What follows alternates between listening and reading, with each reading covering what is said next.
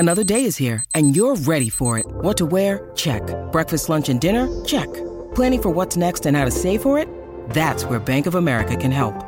For your financial to-dos, Bank of America has experts ready to help get you closer to your goals. Get started at one of our local financial centers or 24/7 in our mobile banking app. Find a location near you at bankofamerica.com/talktous. What would you like the power to do? Mobile banking requires downloading the app and is only available for select devices. Message and data rates may apply. Bank of America N.A., member FDIC.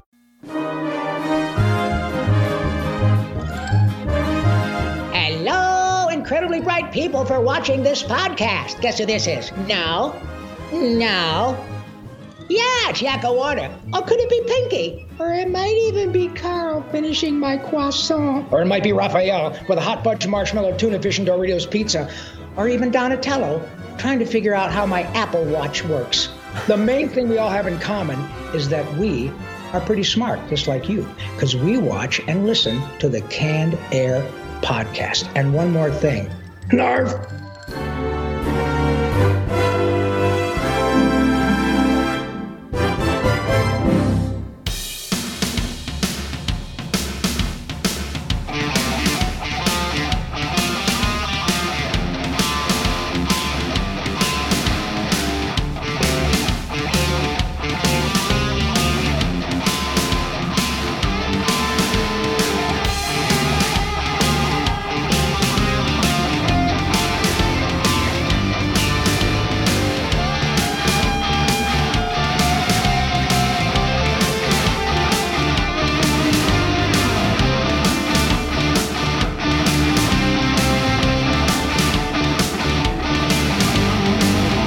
Hello, everyone, and welcome to another episode of Canned Air, your tribute to pop culture. I am Jeremy Colley. And I'm Randy Hardenbrook.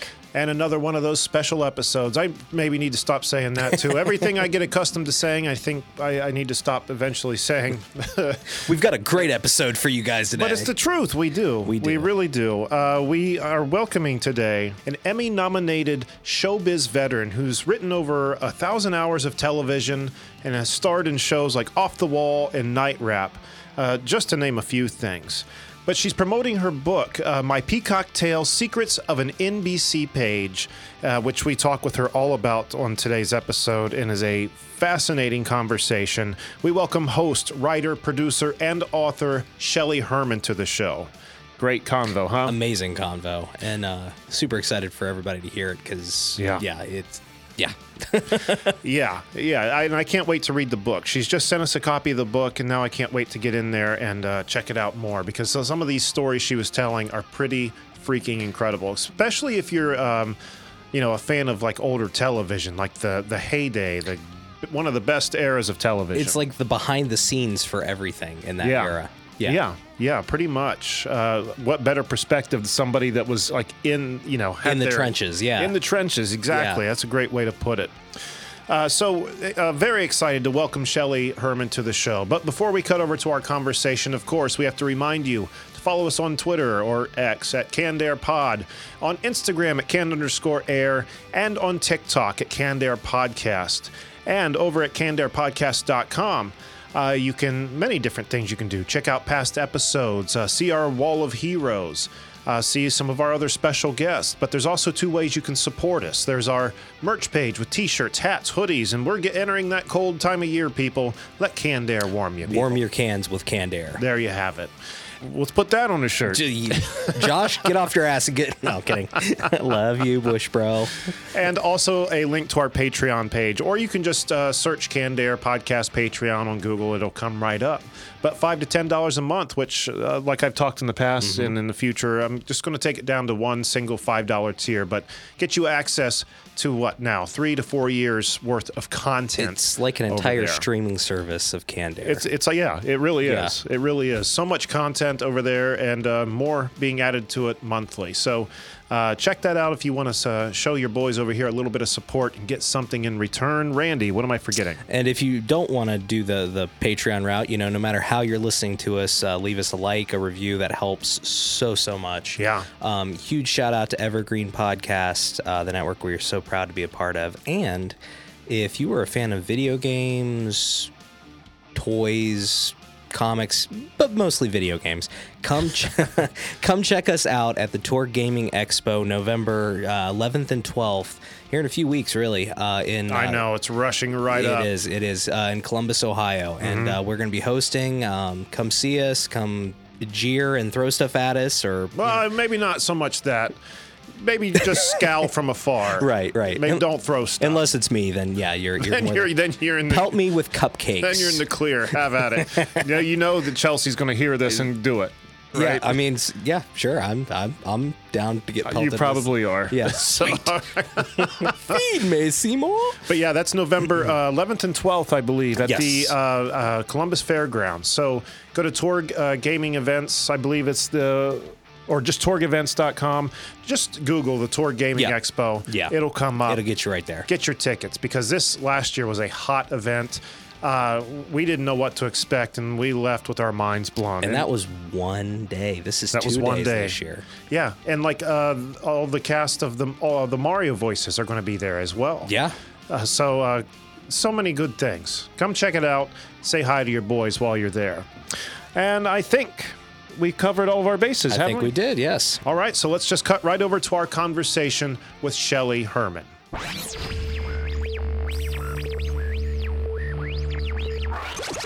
Shelley, thank you so much for taking time to be on the show tonight. It means a lot. Thank you. Thank you. And I just a little off camera, off microphone, we were talking about how much I like Ohio and that I was there as one of my jobs hosting a monster truck show. Yes. And, how awesome. Of all the random things. But it was really cool because it was the debut of this Transformer car that was called Vorian. And Vorian, you say? Vorian, Vorian, and it looked like a dragster, and then it turned into a big helmeted hero monster guy. And I had talked to the man who created Vorian, whose name escapes me now because it's only been 30 years, and he mentioned that he got the idea for doing this because as a child, he'd been ill in the hospital, and somehow Walt Disney himself had heard about this, and he came to this man's hospital when he was a little boy and drew Mickey Mouse things on the wall and just really inspired him to create as he grew up. That's incredible. That is so awesome. And when you said that was 30 years ago that you were doing that? I'm guessing it was. I was co-hosting a show with a man named Brett Kepner, who actually knows about this stuff. I was just hired because I looked hot in a red jumpsuit, I think. And I think if you asked him, he'd probably say the same thing, but they wanted a girl, Sure. So I would try to do like B-roll stuff and background stuff that they could drop into the show. And I had a great time. I learned the finesse of demolition derbies and women blowing themselves up in these. There was a Lady Dynamite. She put herself in what looked like a wooden box, but was actually styrofoam made to look like wood. And her big secret for doing that was like we're going to try this at home. She would exhale.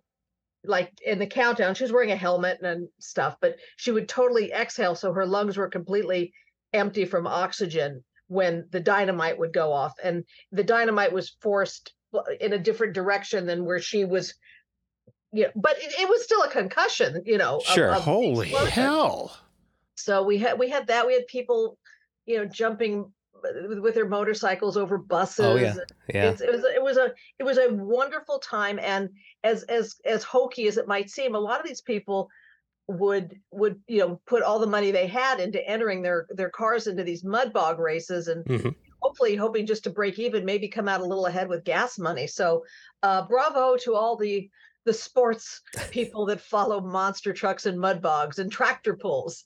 Sure. And the reason I was asking is I used to go to those. My dad would take me to them all the time growing up. So I was probably if you were hosting them in Columbus, I was probably at a few of your shows.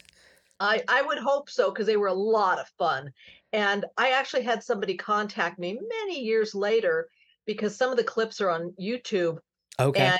And he was somebody who was partially sighted, and he loved listening to us do the commentary for the monster trucks. And he came out to Hollywood and I bought him a drink at the Hollywood Roosevelt Hotel. That is so cool. And weren't you the first woman to announce for the show? That's what I've been told. The first female motorsports announcer on ESPN. I've been told that. I wouldn't go to my grave with that knowledge, but there might have been another girl that got in on there, but that's what I was told. Wow. I can't, and I'm sorry, I don't mean to focus on the monster truck thing, but I cannot imagine how exhausted you were after some of those, because I know how much like energy and stuff that they put into those announcements during those. Not only that, but like the stress of like sitting in that box looking on and being like, oh man, I hope they're not dead. Well, and it was hazardous in a lot of ways, because with the mud bogs, they would race through the ruts in the mud. Mm-hmm. And they had like a kill switch that was at the back of the cars. So the officials had to be careful too, because if that got loose, it would just spin around and could cut somebody's head off, because it was a big wire kill switch. Oh my God. Cord that was on there. There was that, and also the dirt that they would bring in for these events was often from farm country and wasn't always pure dirt. Okay. Oh, gross. A lot of manure that was in it too, and constantly wetting it down, and it was quite a deal. And it was fun because I would usually fly in to these different venues, usually on Friday, and meet up with the guys who were usually a few pops ahead of me, and sit and visit and see what the rundown was and such. Saturday day I had all to myself, so if I was caught up on the rundown, I could, kind of go out and see the city a little bit. We'd either do the show Saturday night or Sunday. I was on a plane back to LA, usually Sunday night. So it was always a quick turnaround for me for about a year and a half. And you had said something off mic about, all the dirt they brought in, how that was done. Because I was always curious, like, how do they have all this dirt where they are playing basketball or a hockey game? You know what I mean? And you had said that they just laid down tarps. That's all there is. Yeah, that's all that separated the basketball players or the ice skaters from all the manure. But you imagine being on manure duty? Oh. What, and give up showbiz? This is what dreams are made of. Climb that ladder, Randy. Much like a rock concert. I guess you could say we had roadies. Because they had to go out to the different venues and set it up before Brett and I would even get there. So they had their system down, and they knew where all the dirt was. We're just going to avoid that left side for now. Man, how cool, though. I've never been to one of those shows. It'd be cool to go, though. You're missing it, man. It's awesome. I just remember when we were young, like watching after-school cartoons. Those commercials were like every commercial break. Sunday, Truckosaurus Rex and stuff like that. They looked so cool. I would say if you have a chance to go, because we did indoor and outdoor stadiums, and we did the Houston Astrodome, and that was amazing because it was enclosed when we did it. See, this is the thing that's good about the monster truck business, is the stadiums, when they're empty, when they're not doing football games, that's when they go in and do their shows, because that's when they have a chance to use the different stadiums and convention centers to do it in. So it really is a sport that can help keep those facilities open when the football players aren't there. Good point. And the bigger the stadium, the better, because the ones I've went to, it's been like a little tiny like ice arena, and they can really only just do circles. We were in Tampa, and it was like 90,000 people came out to see the show. It was outdoors. Okay. It was quite awesome. Oh, and the big takeaway is never eat stadium food. Wow. Guilty. Yeah. I can see why. It's expensive, and it ends up with you feeling sick most of the time. Yeah, I didn't want to have a gurgly tummy in the booth. That's for sure. No, of all the places to have a gurgly tummy, not there. No. But how cool, though. I'll see one someday. But we've got to talk about your book, My Peacock Tale: Secrets of an NBC Page, which, just looking at it, looks like it's packed full of amazing stories. So many stories that people have probably never heard before. But before we talk about it, Maybe you can explain to the listeners. I've got a general understanding of what a page actually does. Can you inform us and the listeners on what a page is? Well, you've probably heard that term used before. Congress, they have people who are pages who serve the congressman. It's a term that dates back to merry old England of people who did serve the royalty. In the context of NBC, both in New York and here in Hollywood, the NBC pages are given an assignment for 18 months to work at NBC, to basically meet everyone, learn everything that they can, with the idea that perhaps they could get promoted within the NBC Universal Corporation. And our initial duties were to give tours of the building or to usher the TV shows. But along the line, we did things like pick celebrities up at the airport to take them to different press events. We would do internships with different departments. I mean, there was a time when I broke my foot, and it's all detailed in the book because it's one of those where break a leg turned out not to be like a good piece of luck for me. But I got to read scripts, and so that helped me later on as a writer to start understanding script structure and story structure. And there was this time that I thought, well, now that I've got a broken leg, maybe I can just do something else to, get more skills. And I went to Cal State Northridge and took a shorthand class. Oh, okay. And I figured that's the way to be an executive, learn shorthand. And I did it for 2 days. And I you know what, I was sobbing. I just could not wrap my head around this. And then I was trying to think like, well, did Brandon Tartikoff know shorthand?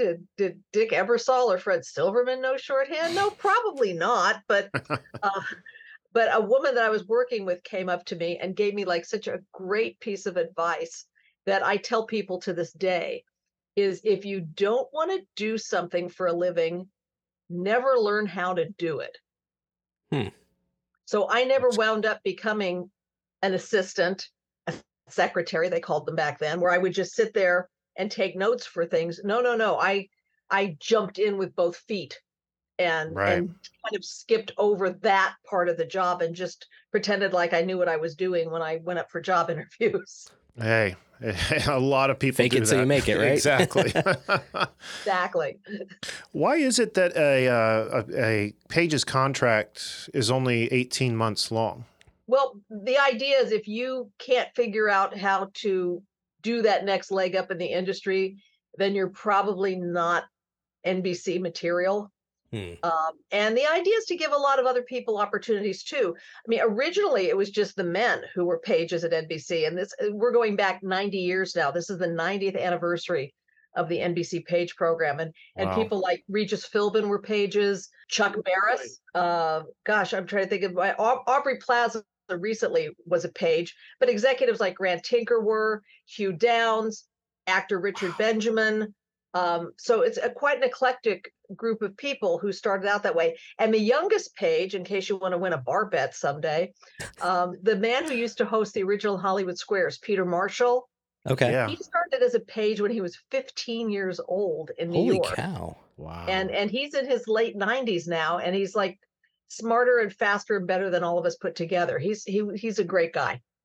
So I guess I hadn't picked up on that. It's not only an 18-month job where you get to work at NBC. They're bringing you guys in to see what you're capable of, to see if you can move up in the network. It's like an 18-month long interview. Yeah, that's pretty cool. It really is. And we really weren't given, when I started at the time, there wasn't like a page manual. Later on, somebody gave one to me as I was putting the book together. And I would have thought like, oh my gosh, this is like the Holy Grail. Where was this when I needed you? So we basically would shadow each other on the tours and go home. And at the time, there wasn't the internet to look stuff up. So we'd go to the library and learn the history of NBC so we could, drop little tidbits during the tour. And, we could say whatever we wanted. We could lie about things and people wouldn't care. As long as they saw a star while they were on the tour, they were really happy about that. I would get the 1 o'clock tour and I'd be sure to have my group. It was usually about 20 people in the tour. And we would just so happen to be at the artist entrance when Johnny Carson was arriving. Oh, And okay. usually cool. he'd, say something like, the tour's a ripoff, get your money back. And, it would make their day. So, there's that. And because the NBC facility, which sadly is no more in Burbank, it was purchased by Warner Brothers, and everything from NBC has moved up to where Universal Studios is now. But Oh, it wow. was one of those kind of facilities where it was almost like dropping in on your neighbors and getting a cup of coffee, because you'd, I'll go over to the Hollywood Square set and see what they're doing over there, and then maybe drop by Midnight Special and hear what rock bands that they have on there. How Or, cool. so and so's guest starring on Sanford and Son this week, let's go see them. It was really a lot of fun. I bet. So the Page program, was it like a class where they started a bunch of you together, or was it like you had different like start dates, or how did that work? I started June 21st, 1976, the longest day. And I started with a group of 8 people, and 2 of whom are still really, really good friends of mine to this day. I'm really fortunate that the people that I bonded with there have remained friends. I mean, we see each other like once a month. We'll go to each other's birthday parties, or watch award shows together, and watch them become parents and grandparents. It's really been that old expression about the family you choose versus the family you have. Yeah. Right. Uh, and in fact, Lisa, who's mentioned in the book, she just visited me. She lives in Virginia now. She's just, as we're speaking, flying home to Virginia, and we just had a really good time out here, seeing some of the old places awesome. and eating fattening food. It was great. That sounds like a good time. That's fun. It almost sounds like they kind of set it up to be like more of a competition, but it sounds like it wasn't really like that. It was more like family oriented, and you guys kind of stuck together. Is that fair to assume? Well, we did, not to say there weren't a couple weasels that were there. There's always a weasel everywhere. But there was this one guy who we found out was going through the trash cans at night, and looking to unraveling memos to see what was going on, and try to advance himself. And Was it Jay Leno? no, I was before Leno. That's how old I am. But no, this is one of the pages. And then when we figured out what he was doing, the pages would like put their cold pizzas in the garbage and cigarette butts and stuff like that. So if he wanted to get trash on us, we were going to get trash on him. That was our way of doing things. Man, forget all these medical dramas. They need to make like a reality show or drama like about pages. This is awesome. Thank you, because that's my goal with this is to tell our stories. And I kind of was writing this with an idea like a little bit like Sex and the City, and a little bit like Mad Men, because it is like a female driven story. And there's a lot of other my page friends stories that are in here. But back in the 70s was kind of a different time for women trying to get respect and to try to get promoted, at certain jobs. And I kind of got lucky because I was able to observe so much of what was going on, that when opportunities presented themselves, I had a very broad spectrum of things to pull on as far as knowledge, but also things not to do, which was equally important back at the time. Now, one thing that you had said, and this is a awesome story, but if you could tell our listeners, was that the way this all started, you getting into the Page program, started with a trip to see Elvis Presley in Las Vegas. Yes, I How got cool. to see Elvis. I wasn't always this media titan. There was a time when I was working at the Sears department store in the junior bazaar department, which was the ladies' clothing department. Okay. And it was a horrible job, because what I realized is that women, when they're home, they're cleaning up after their husbands and their kids, and when they go to a dressing room to try on clothes, they don't want to hang the clothes up. They leave everything. It was just a horrible menial job. But 5 of us gals got the opportunity to go see Elvis in Vegas. So some of us piled into my old Toyota, the others went into an MG, and we drove. It was about 5 hours. Drove to Vegas. we were all underage at the time, but we put in our fake hair and our hot pants and our fishnet stockings and maybe a little bit too much lipstick, and we got in. Right this way, madam. We got ringside to see Elvis at the Hilton. Oh, wow. And Damn. it was just when he started gaining a little weight, so that was something noticeable about him. But I've been fortunate to go to a lot of concerts in my day. Nothing compares to Elvis. I mean, I've seen Paul McCartney. I saw Billy Joel recently. It was like church with pelvic thrusts. It was. If you saw the Austin Butler movie, it was when they're at the Hilton, it was just like that.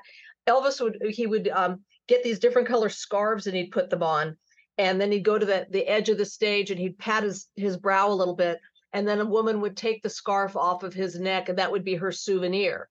And they would bring him roses, baked cookies, and somebody brought him a squash blossom necklace. It was amazing. And at the end of it, they did say, Elvis has left the building. Wow. I was waiting for that moment. And I was kind of like a little bit of Elvis, he was kind of passé at the time. Sure. And boy, I just had such enormous respect for him and what he did.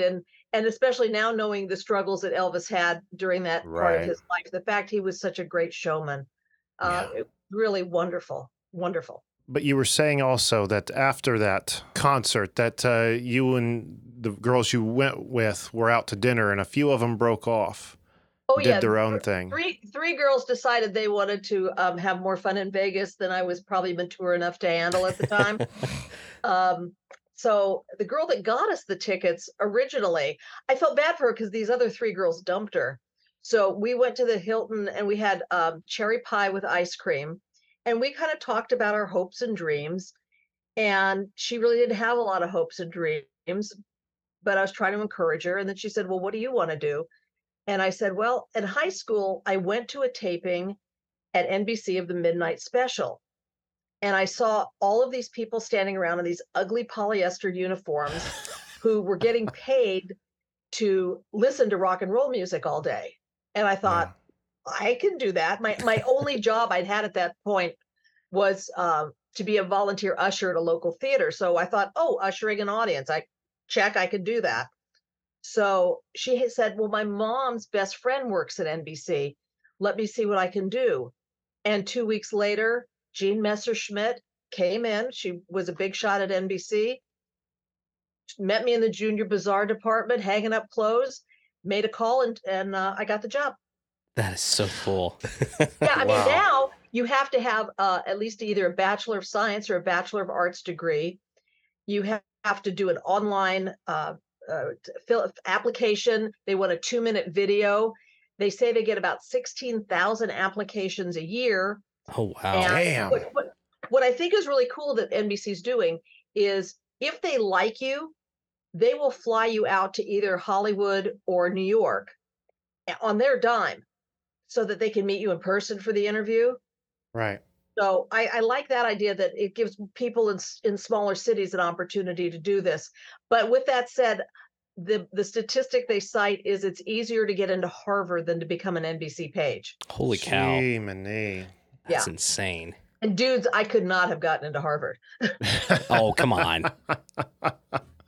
It's crazy that it's so strict nowadays when, like you were in your days, like it seemed to work just as good, I mean, why do they have to have this huge education now, I wonder?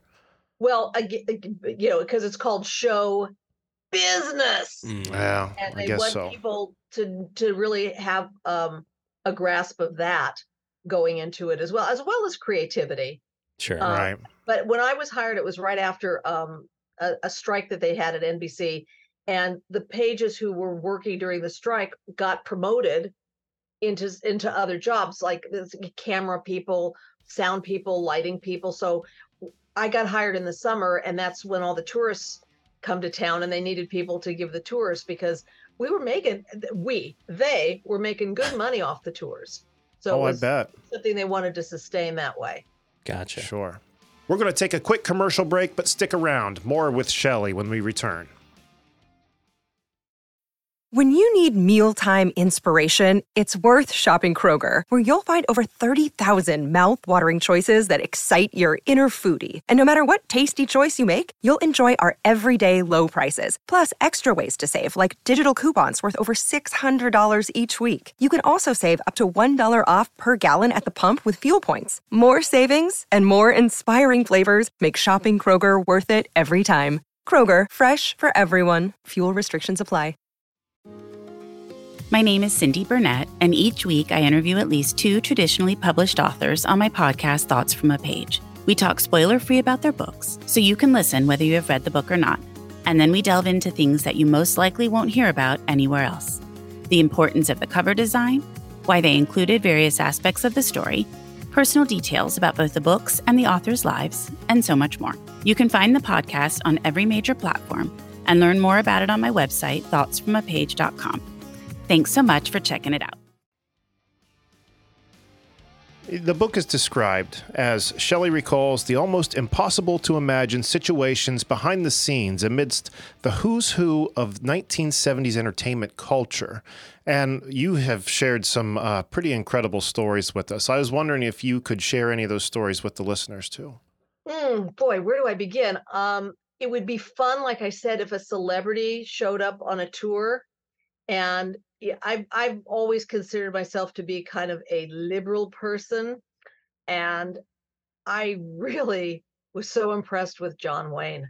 And Wow. And to see how kind he was to everyone, and he shook hands and took the time. I mean, there were a lot of actors who were a little bit snottier that would just kind of give people a wave or not even acknowledge the tour. Sure. But somebody like and Bob Hope. You'd see those kind of people crawling around the hallways. That was always nice. But I guess my best night, my best day and night was working the 1977 Emmy Awards.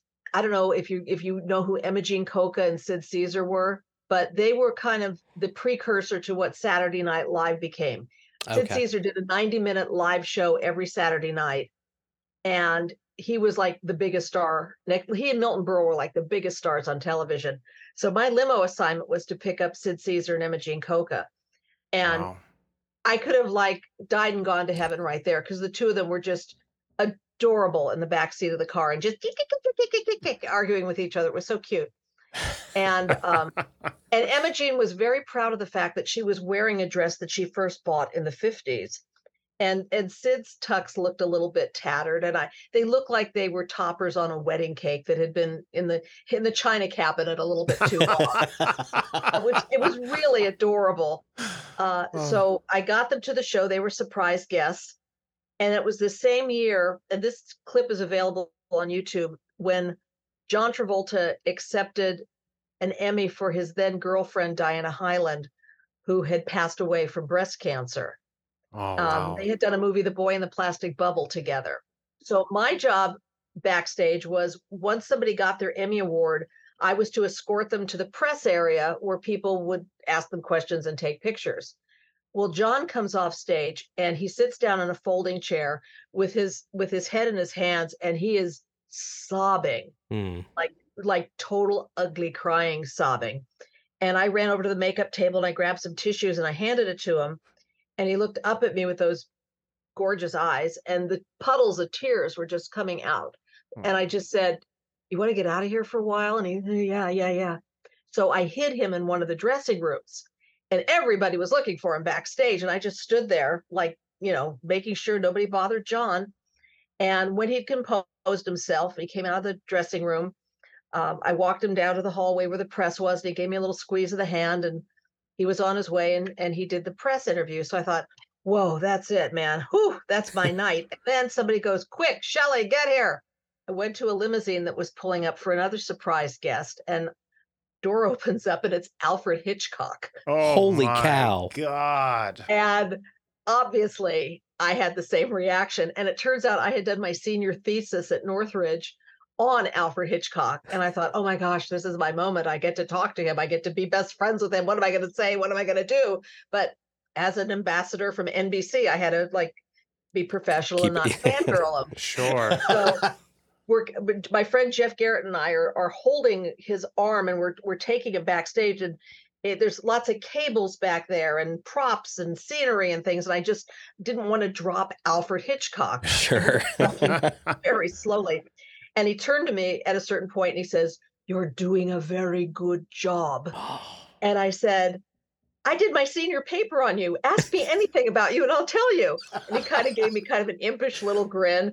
And Jeff and I got him backstage, and it was literally like within seconds. And then the curtain came up and everybody could see Alfred Hitchcock standing there. And it was a marvelous, marvelous entrance. Wow. That's amazing. How freaking cool. I can't even imagine. I just got lost in that story, like picturing myself there. That was cool. There's a few stories I was wondering if I could ask about, just Sure. because they're people that I'm big fans of, and I've read that you've had experiences with them. I don't want to spoil anything, so if it's like a spoiler for the book, we can skip it. But what about Robin Williams? Oh, I knew him before Mork. There was a revival of the show Laugh-In that they tried to get off the ground when I was at NBC. This would have been 76, 77-ish. And Robin was one of the people that had been hired for that. So we would see him in the hallways, and, he was just an up and coming comic at the time. And back to the kind of when I broke my leg, Robin gave me an opportunity to audition for the Comedy Store Players. And he was very generous with me, and we did some improv and we worked together, and I was offered the gig at the Comedy Store, and the next day promptly broke my leg and couldn't do it. But no, he was super nice, super sweaty, super hairy. How freaking cool. And how about Ringo Starr? Oh, well, the girl Lisa that's on the airplane right now, she's the one that had this fabulous encounter with Ringo. One of the jobs that you do is when there's a show in production, and Ringo was doing a special. It was kind of a takeoff on the Prince and the Pauper story, where he was playing himself, but also his bizarro world other self, his doppelganger, and Ignore Rats, which is what Ringo Starr is spelled backwards. And the idea was he was going to go on the Mike Douglas talk show. So Mike Douglas was in town and Ringo was in town.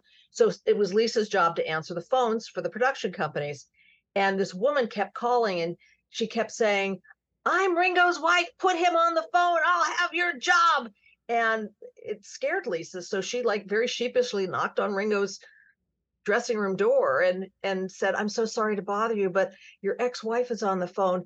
And she says if I don't get you to talk to her, that she'll have my job." And he said, "Darling, she couldn't do your job." So that was a really nice encounter that she had with him. And that's another one of those things you can find on YouTube. This with Ringo, and Carrie Fisher's on it, John Ritter, Art Carney. Wow. I remember it as being kind of weird, but it was it'd be very nostalgic to look at now. Oh, yeah. I'd love to see that. You said it's on YouTube. I'm going to have to look that up. Now, I had also seen that Paul McCartney was on that list. Was this also Lisa, or was this yourself? Well, I fortunately was able to be around Paul a few times, but one of our friends, Steve, his name's Steve Goldstein, we have a certain hierarchy with our pages. There's the OG pages, the original pages.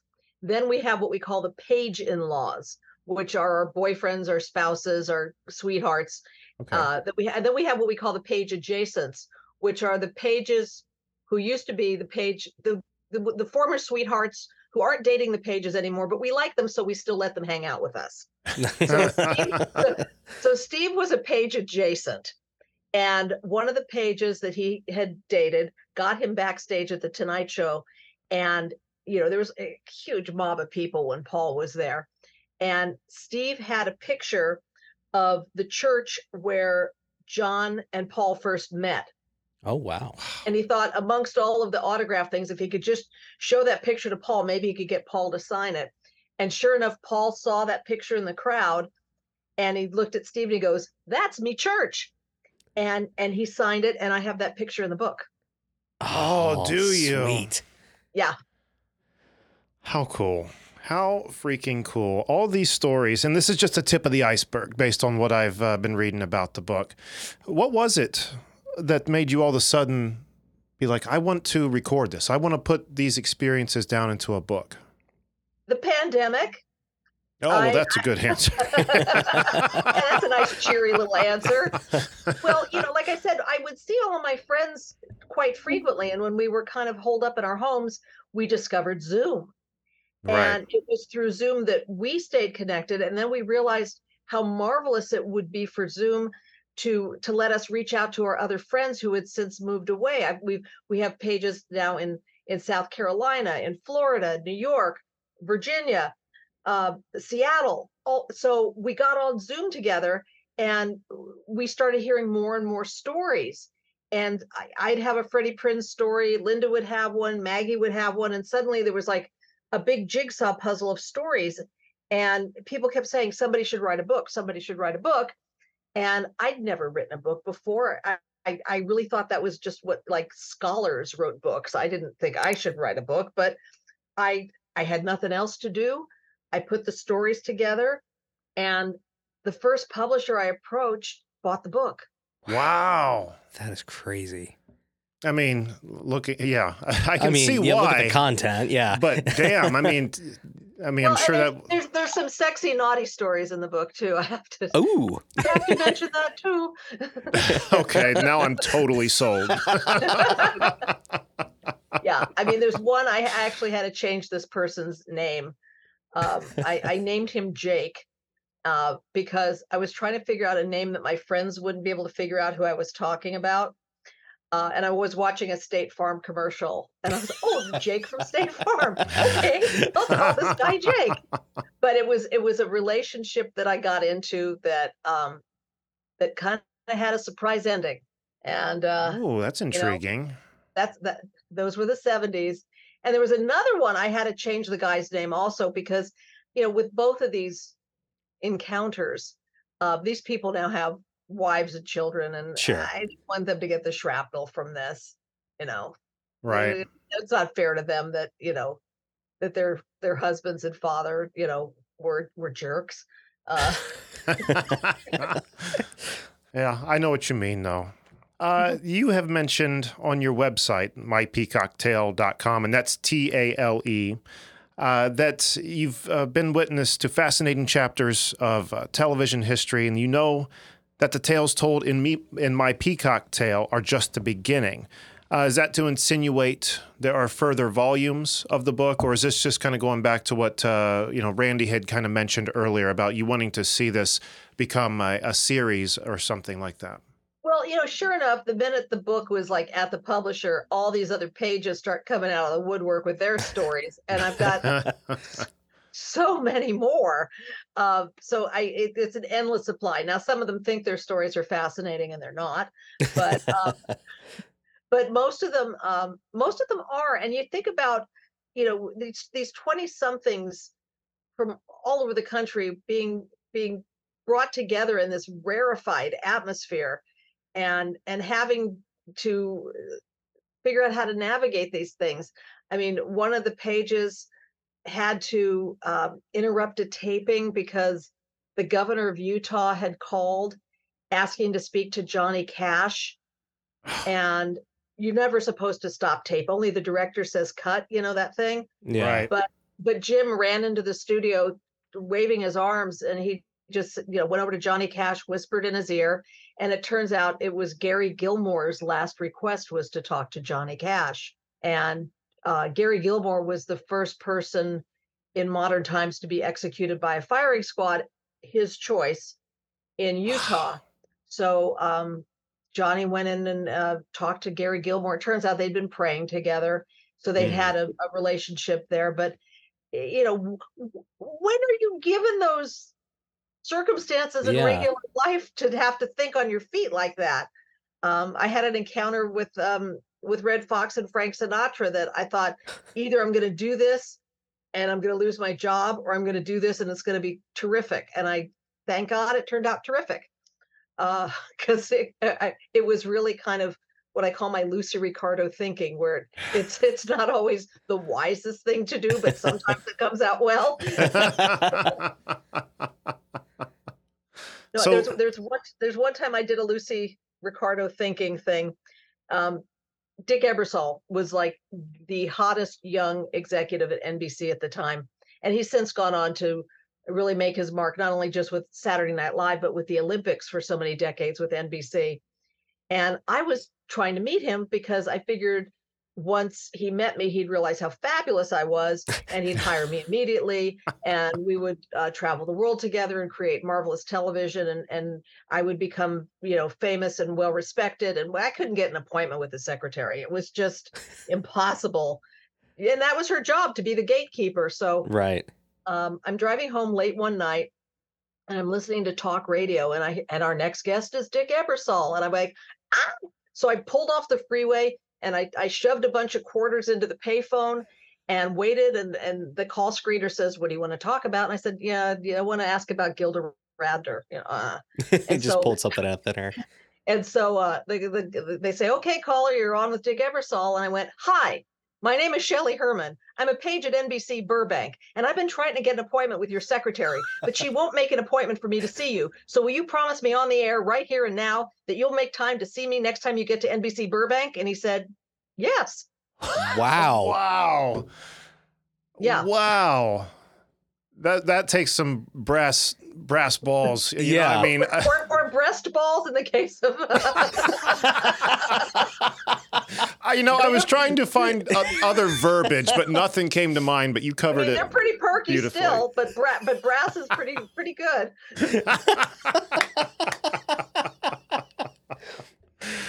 I cannot wait to read this book. One thing I forgot to look at, is there an audiobook as well? I hope to do one after the first of the year. That's the plan, according to whatever people who know things strategize about.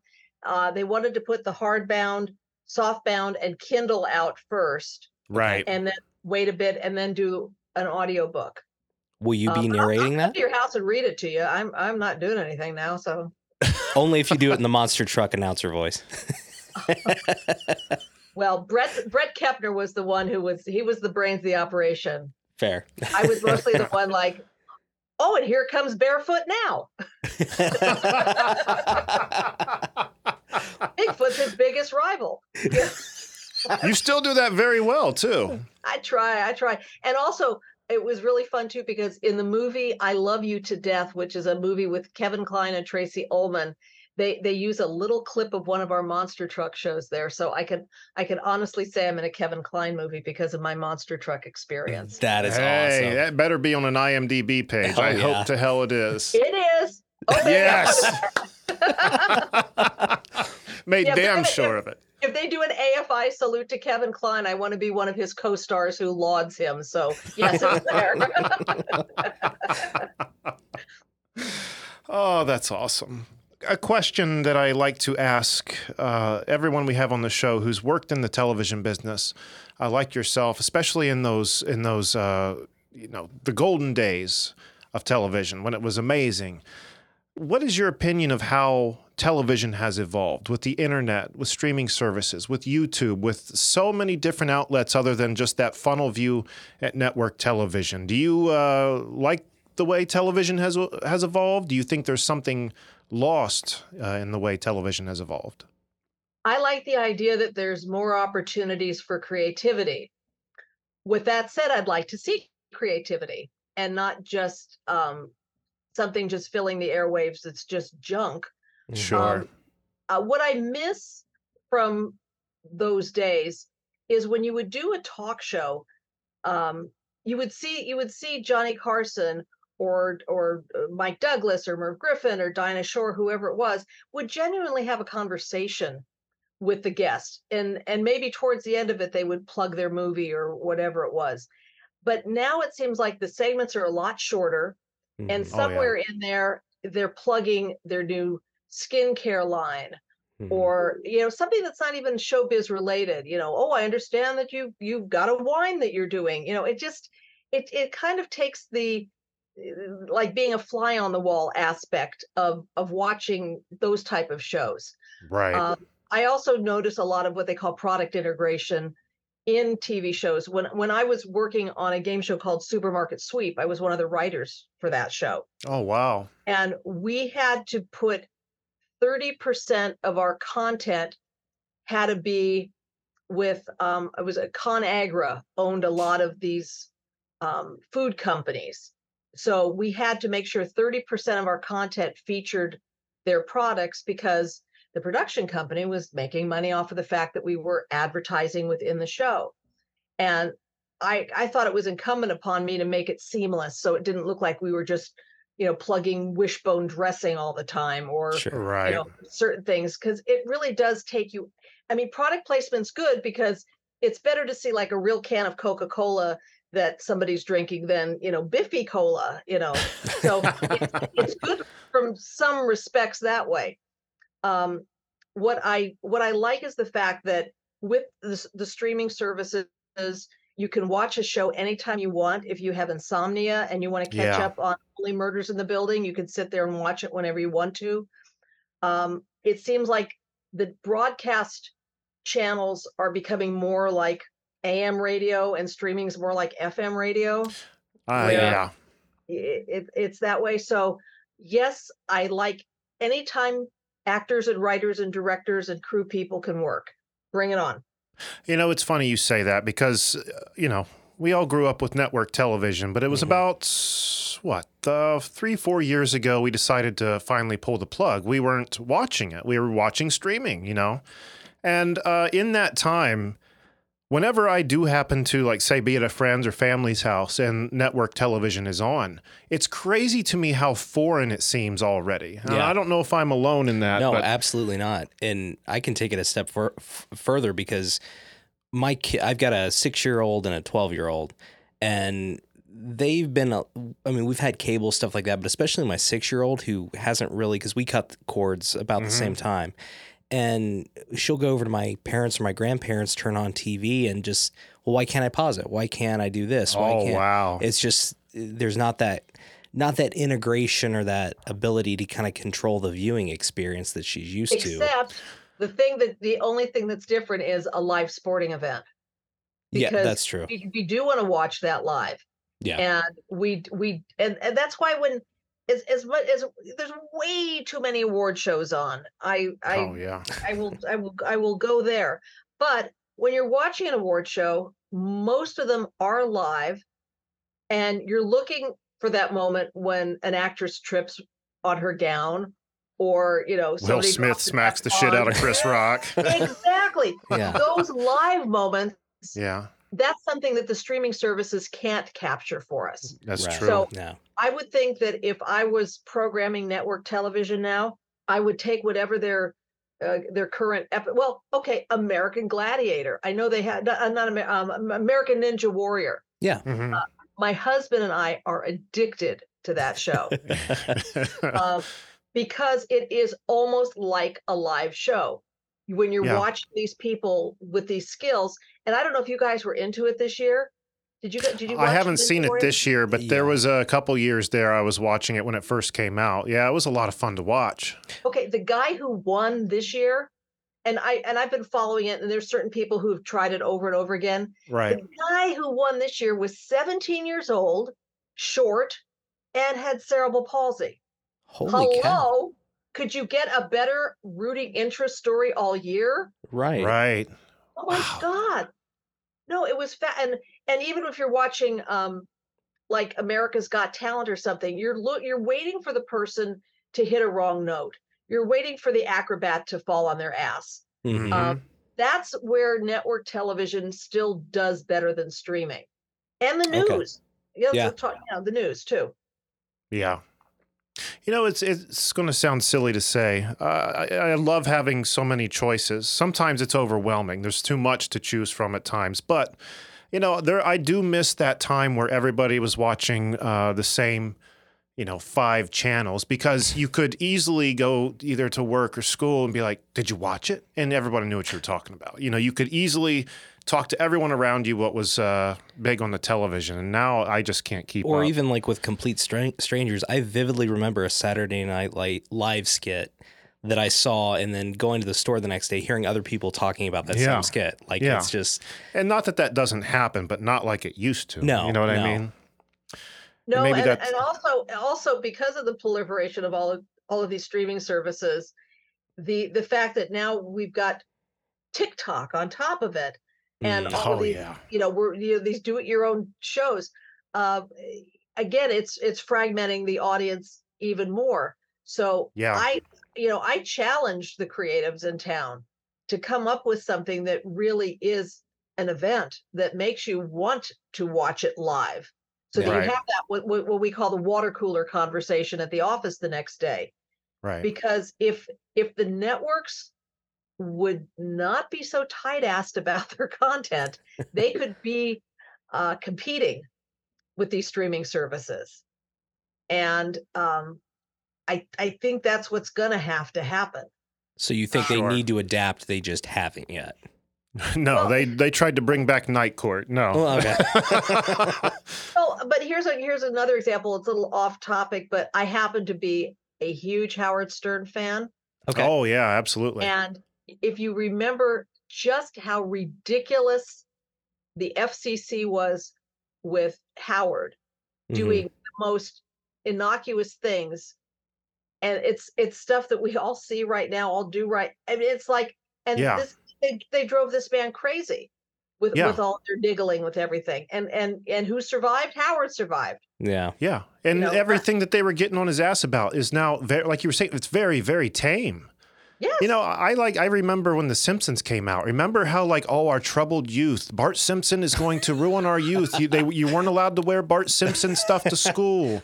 What is that? It was a problem. And now look at it. All the parent groups like Mad and Moms. And the same thing happened when, like, Beavis and Butthead came out. I remember that too. But just like everything else, like, I'm sure there are still parents who are concerned about maybe their children watching Beavis and Butthead. But I think you'd be even harder pressed But all of these knuckleheads are just raising money for their phony baloney self-righteous organizations. They're not doing anything. They're not changing policy. They're just lining their coffers. Yeah.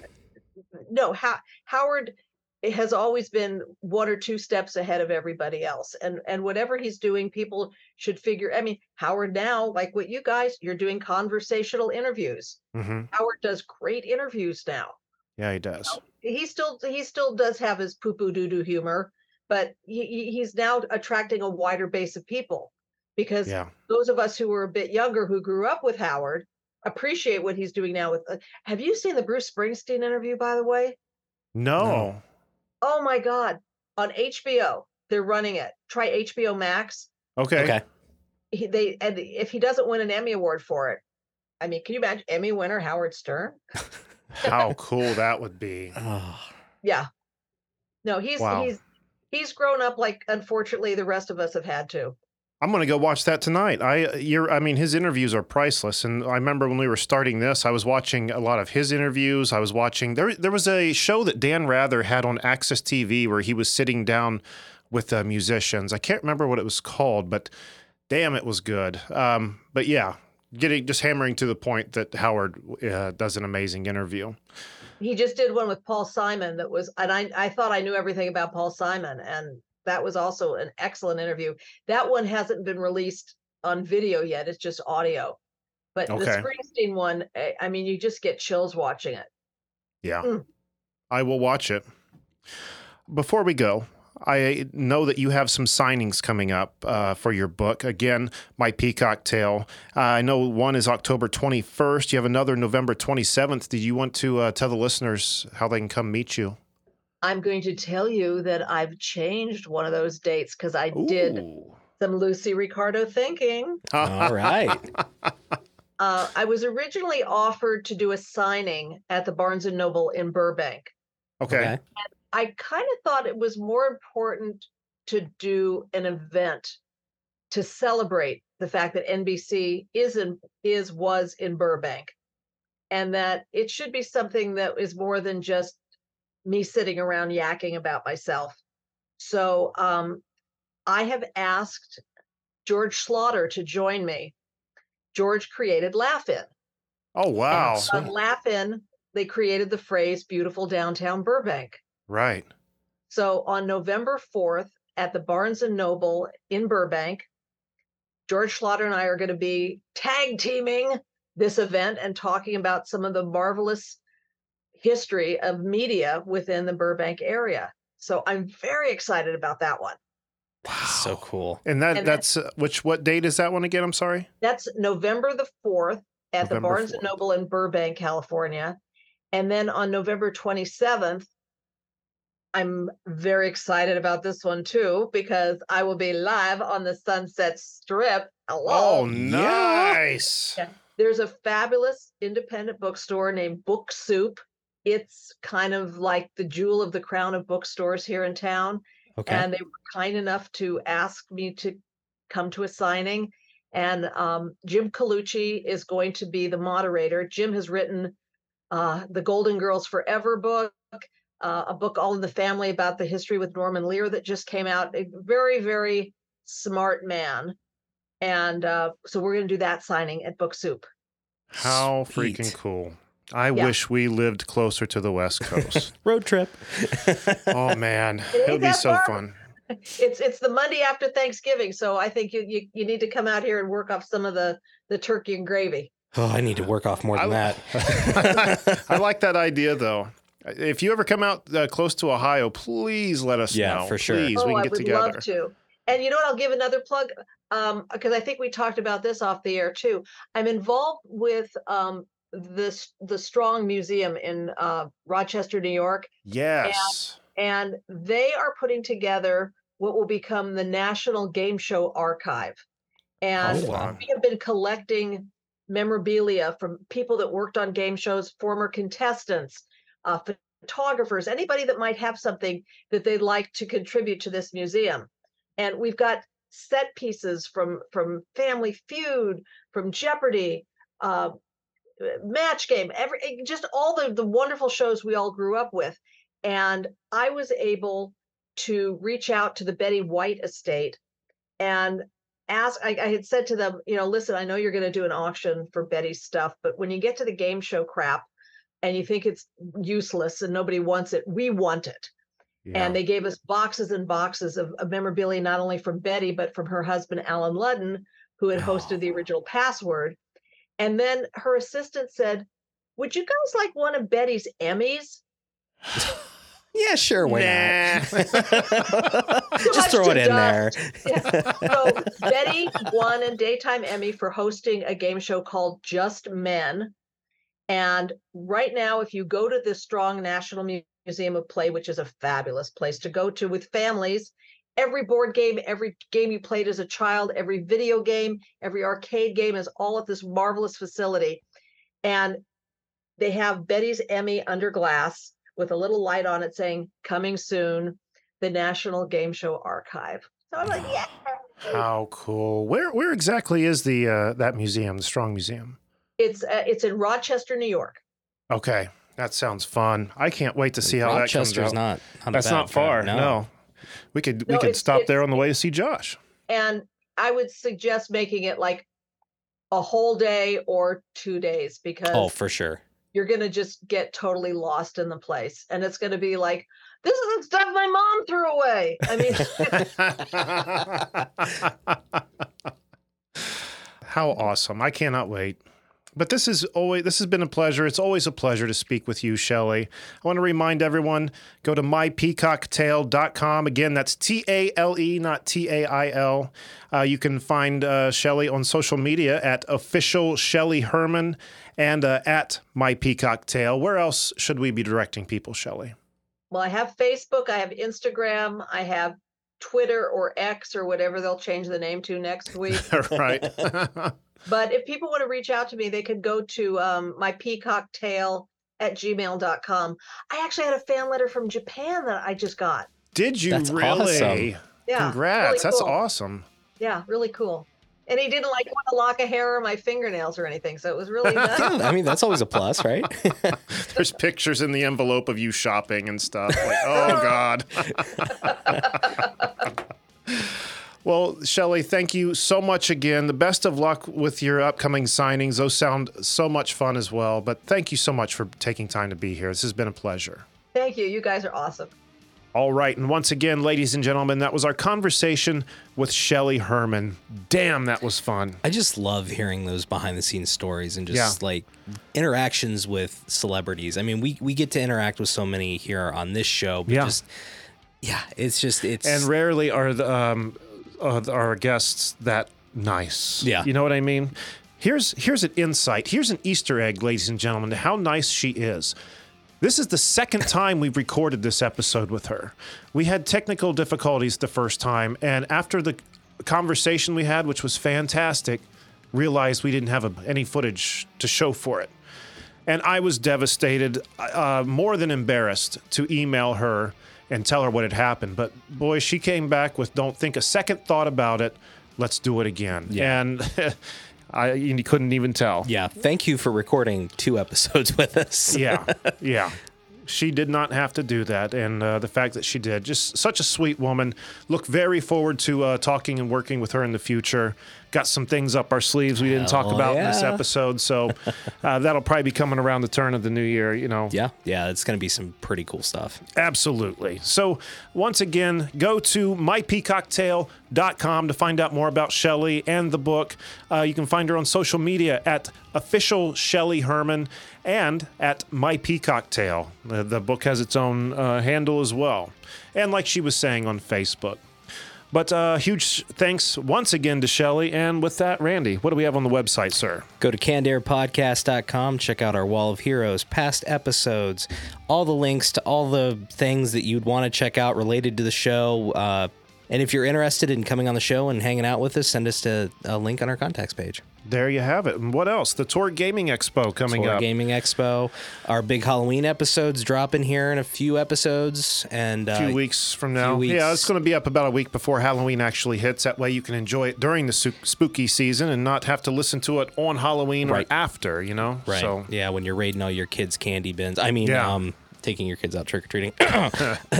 But just super excited for you guys to hear that. And again, if you're listening to us, however you're listening to us, leaving a little like and review and rating was super, super, super helpful. Absolutely. Absolutely. And Tour Gaming Expo is November 11th and 12th at the Ohio State Fairgrounds. Come out and see us. Come out and see all the amazing guests they have. The cast of Mario is going to be there again. The voice is not from the movies, but from the video games, which I'd rather see, to be honest. And a lot of other influencers are going to be there that you've probably heard of if you're in that genre. It's a family event. Bring the kids and just have a blast. So much to do, including stopping by your boys, Canned Air's table. Mm-hmm. Come say hi. Look at our wares. We want to meet you guys. So I think that's it for this week. So until next time, I am Jeremy Colley. And I'm Randy Hardenbrook. Be excellent to each other, everyone.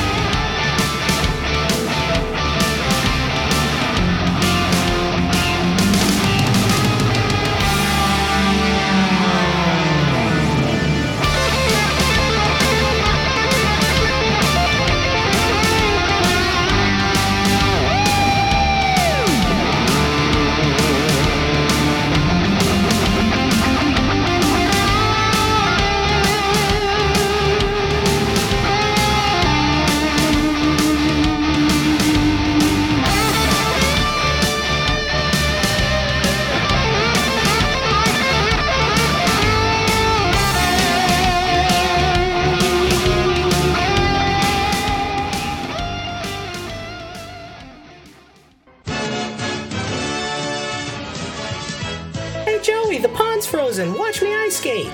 Wait, come back. The ice could break. Whoops. Help. Quickly walk back to the edge. Stop, you'll break through the ice. Snow jump! Grab this branch. You should have been listening to Canned Air. Now we know. And knowing is half the battle. Snow Job, how'd you get your name? G.I. Joe! One thing I meant to ask you on the show but forgot, you had mentioned just recently seeing Billy Joel. Was that with Stevie Nicks?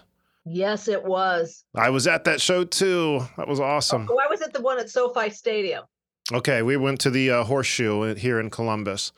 It was so good. And when we saw it at the SoFi Stadium here, the geniuses who built the place, it's not an enclosed stadium.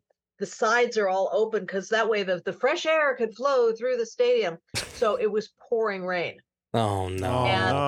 And we were getting it, but like I was dressed for it. Not everybody was, and so Randy and I had, and what was good too is I always plan for an after tailgate party because only amateurs go out into the crowd afterward. Yeah. So when we were done, I had soup and I had cookies and cocoa for us, and we just sat in the rain in the car. It was pouring, and we waited till everybody left, and we just drove home.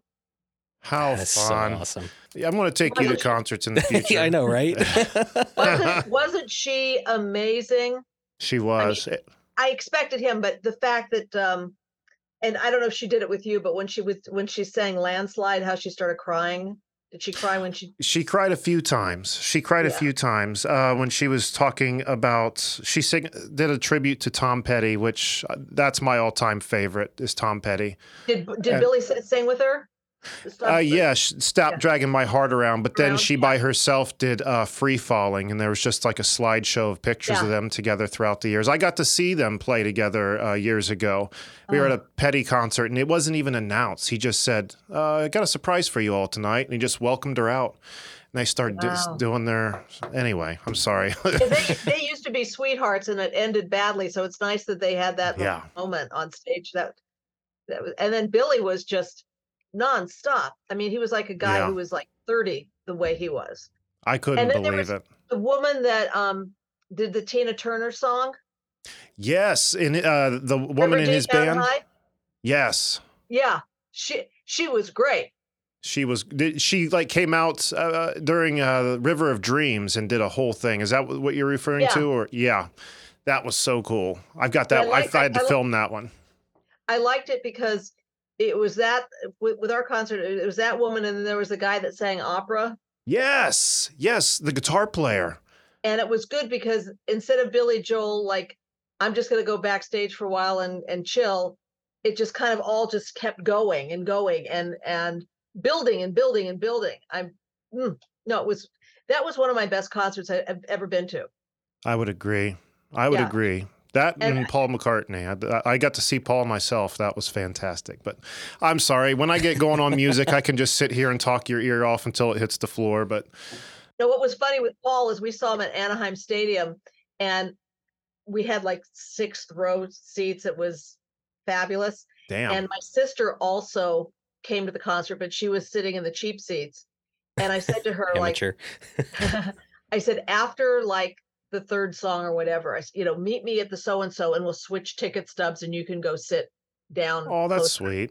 Yeah. So my husband, who served in Korea for a year and a day on the DMZ, tends to get startled by loud noises. So we were at the overhang at the stadium, and I was whispering in his ear, like, during Live and Let Die, there's going to be a big noise. And just as I said noise, it's Live and Let Die. Boom! And man, had to scrape him off the wall. This has been a Canned Air production.